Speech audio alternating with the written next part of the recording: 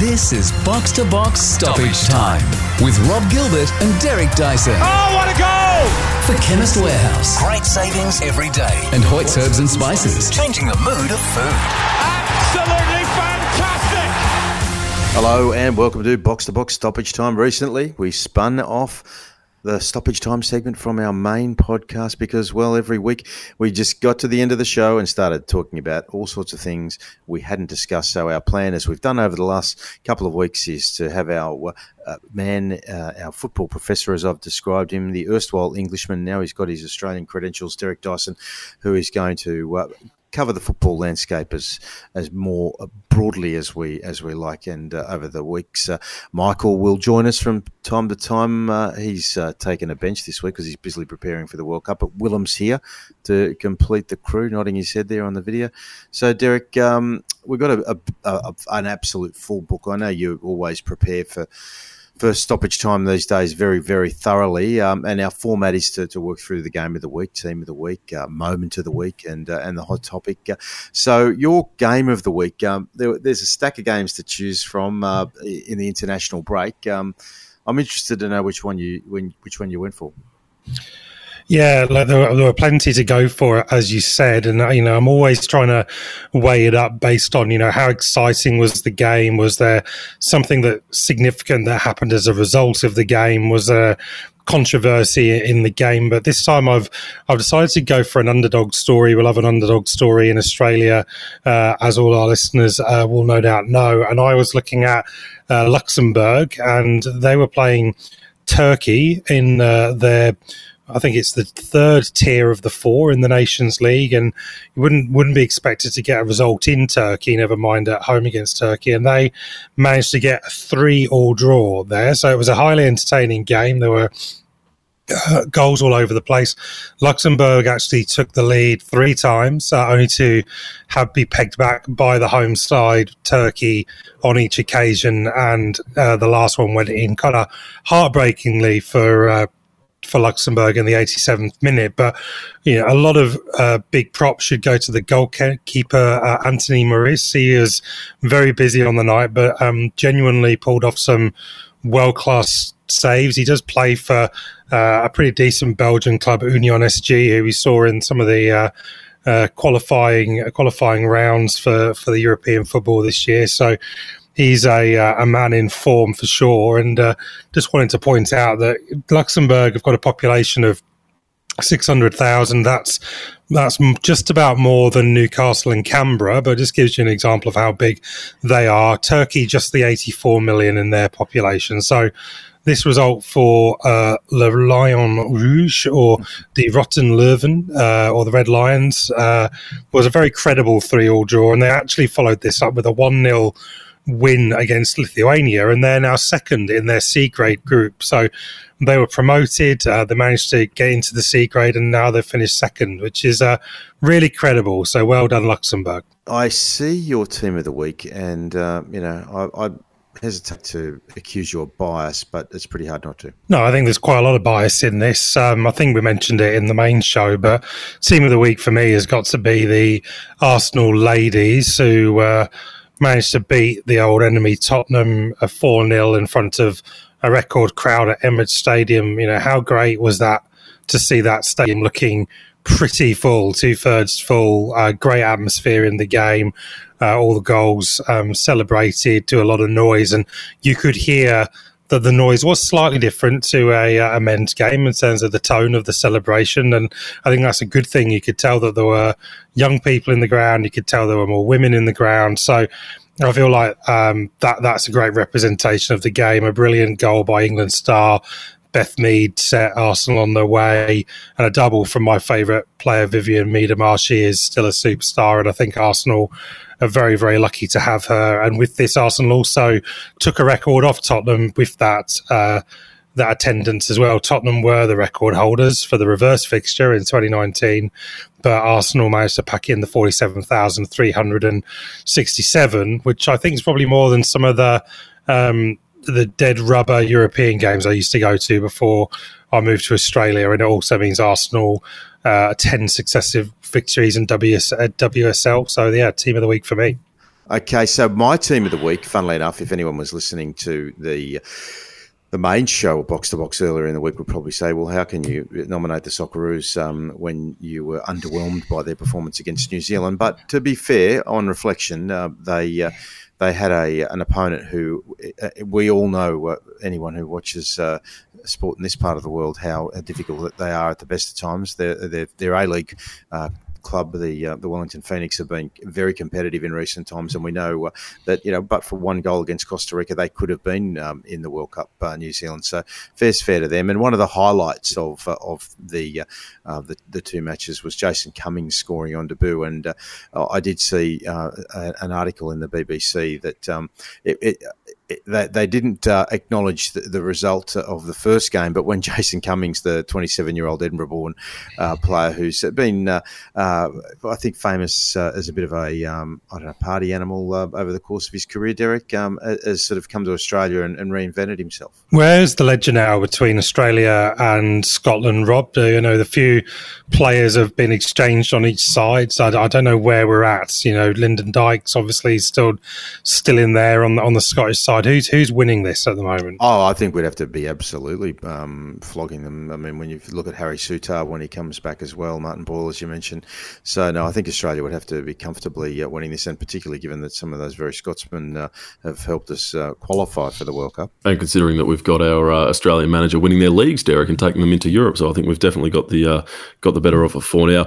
My team of the week, as discussed on the main show as well, would have to be Brazil, 3-0 over Ghana, tuning up very nicely ahead of the World Cup. Tite is, of course, their coach. He's going to be the first Brazilian manager, would you believe, to take them to consecutive tournaments since Tele Santana in 82 and 86. So Brazil, the team of the week for me, alongside with probably Argentina. Very keen to see a South American side win the World Cup for the first time in my lifetime, if it's not going to be the Dutch. Okay, and now the moment of the week, Derek, are you going to do this every week and just sort of, because you do have a tendency, regardless, I think a couple of weeks ago we were talking about women's football and you managed to wheel in an Arsenal analogy, but your moment of the week is, even though he no longer plays for the Gunners, he gets a mention. Quite right. Well, he doesn't play for us anymore. Plays for Chelsea, Rob. So clearly not as biased as I sound. But look, this player, if the listeners haven't already guessed, we've spoken about him quite a lot on the show over the years. He's a recurring figure, and that is Olivier Giroud. Myself and Edge have a bit of a love affair with this player, and at the tender age of 35. Giroud is now the oldest scoring player in French football history, and that's helped France beat that dreaded relegation in the Nations League. He set up Mbappe for a goal as well, another one of our favourite players. So he's older than Roger March, who had the last record from way back in 1959. And probably more significantly, Giroud is now only 2 behind another Arsenal legend, Thierry Henry, on 51 goals. So you'd probably back Willem, would you back Giroud now with, a little bit more of his career to eke out at 35? Can he get the 3 goals he needs to overtake Thierry Henry and do that job? Yeah, I think he'll get it. I think he'll get it absolutely, and that's no reflection on whether he's a better player or not than Henry. It's just the way these things play out, and you'd be better to speak on that than me, Derek. But it's only going to be a record he'll have for maybe 5 or 6 years, because Kylian Mbappe is rising quickly with 27 goals from his 57 appearances. When Giroud was at Arsenal, Derek, as a 26, 27, 28-year-old, did you ever think that at 35 he'd be a World Cup winner, continuing to play for France? And above names, I mean, you look down the list, Griezmann's below him, Platini, Benzema, Zizou, Yuri Zhirkov, Sylvain Wiltord. He is, rightly or wrongly, and for quite a maligned player over the journey at times as well, up there in the pantheon of legends of the game. Yeah, I think maligned is the right word. And I watched Olivier Giroud probably in the last dying embers of my Arsenal watching career, I suppose, in the UK. And he was criticised for not being a player to match Arsenal's ambition at the time. You mentioned some of the other players, Henry, Wiltord, Perez, the other French players that have graced Arsenal, and he just didn't seem quite up to calibre. He seemed like, he'd been plucked out of kind of obscurity in French football, not particularly mobile. and maybe didn't deliver the goal ratio that we were looking for at the time. But in terms of his all-round link play, a great feat for a big man, wand of a left foot, scored one of the most iconic Premier League goals, that scorpion kick that was a few years ago now, but still has kids trying to emulate that in the park. And it doesn't surprise me in the sense of his game was never really built on speed, so he isn't losing anything, and he's still able to link up play nicely. And I think he's going to be really important for France. All of the accolades will go to Mbappe and some of their more celebrated players, but I think the likes of Mbappe would love to play up front with this guy because he can produce the knockdowns, the flicks, and pick the pass, or just bully defenders and create the space. So yes, there is a love-in for Olivier Giroud. This is not the last time I'll mention him on this podcast, but that's because I feel like he has been much overlooked and maligned, and I think his record speaks for itself. My moment of the week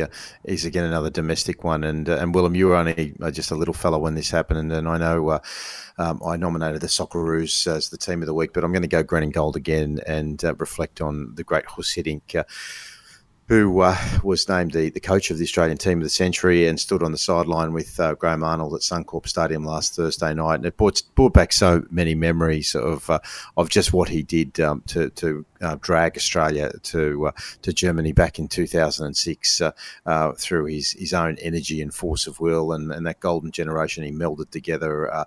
There were some moments which were not his finest hour, I think, when Zeljko Kalac played against Croatia in that World Cup match. That might be a moment that Guus would regret.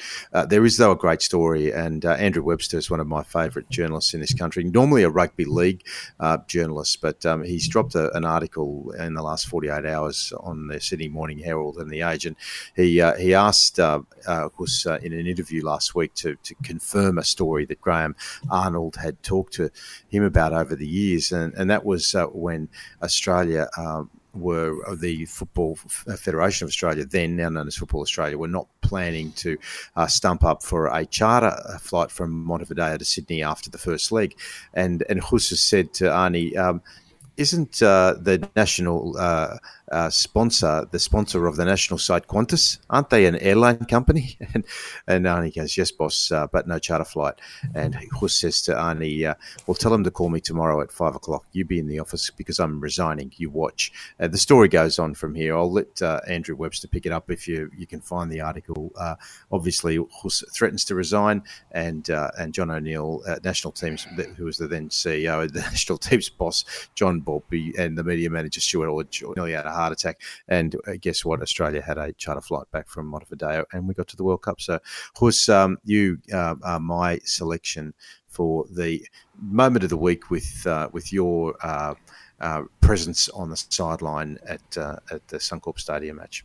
Can you follow that up, Willem? Yeah, so your moment, beautifully told, Rob, goes back to the history and the history of the Socceroos. My moment of the week is about the future. It was 4 touches from Geraint Quoll down the right flank against New Zealand off the bench.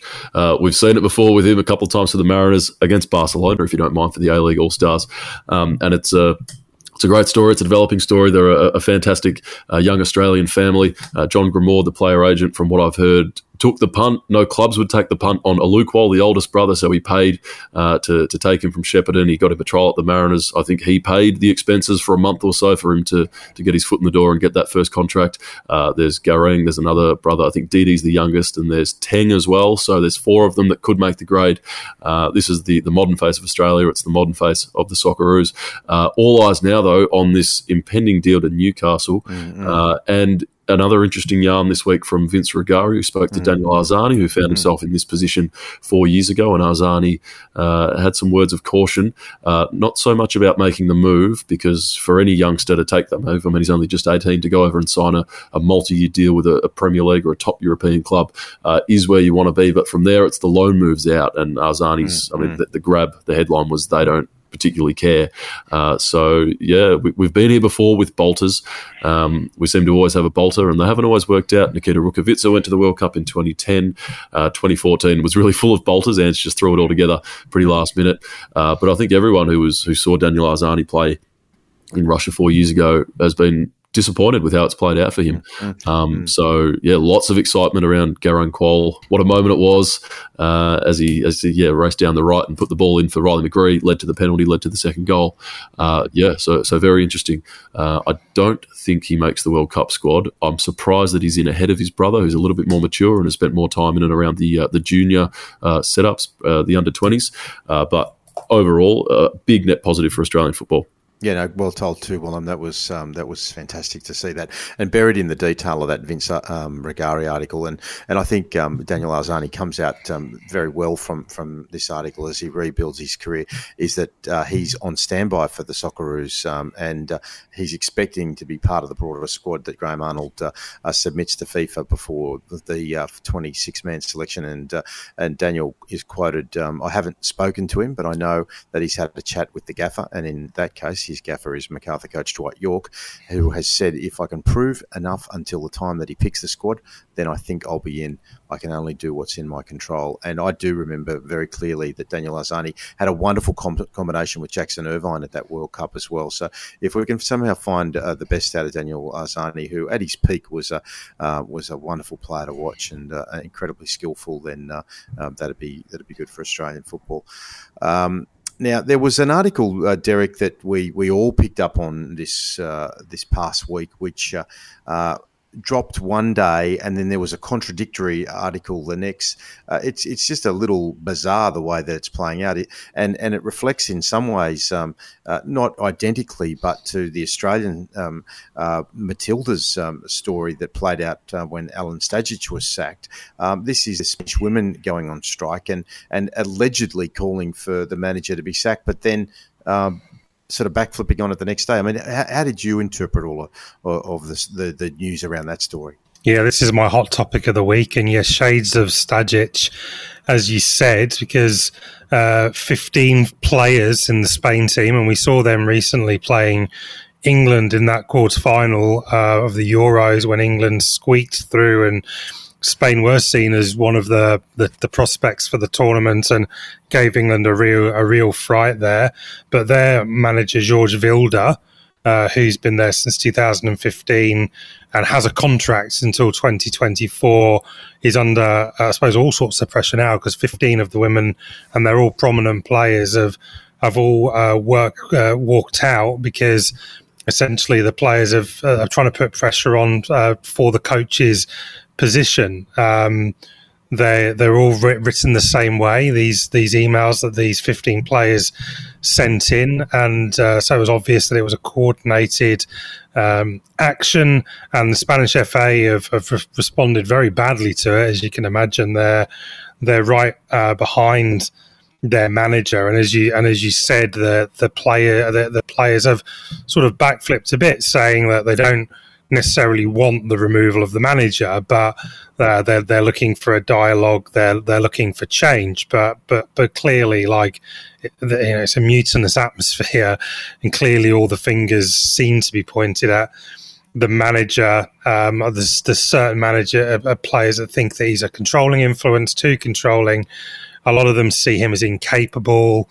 They think that he is symbolic of a wider problem in Spanish football, that women's football isn't taken seriously. I don't think there's any doubt, if you look at England, for example, of where women's football now is placed in terms of its priority. And Spain, of course, home to one of the most fantastic women's teams, Barcelona. So they've got the teams, they've got the players, but there is a thought that by giving them a so-called substandard coach, unlike England, who went out and got the champion coach from Holland to drive their Euro 2024 glory, that somehow that they're not getting the best of what they should get at that national level. That they want to have a constructive and honest conversation about how they can enhance the performance in the group. And I suppose that the wider points here are really, have Spain really fallen that far, and is the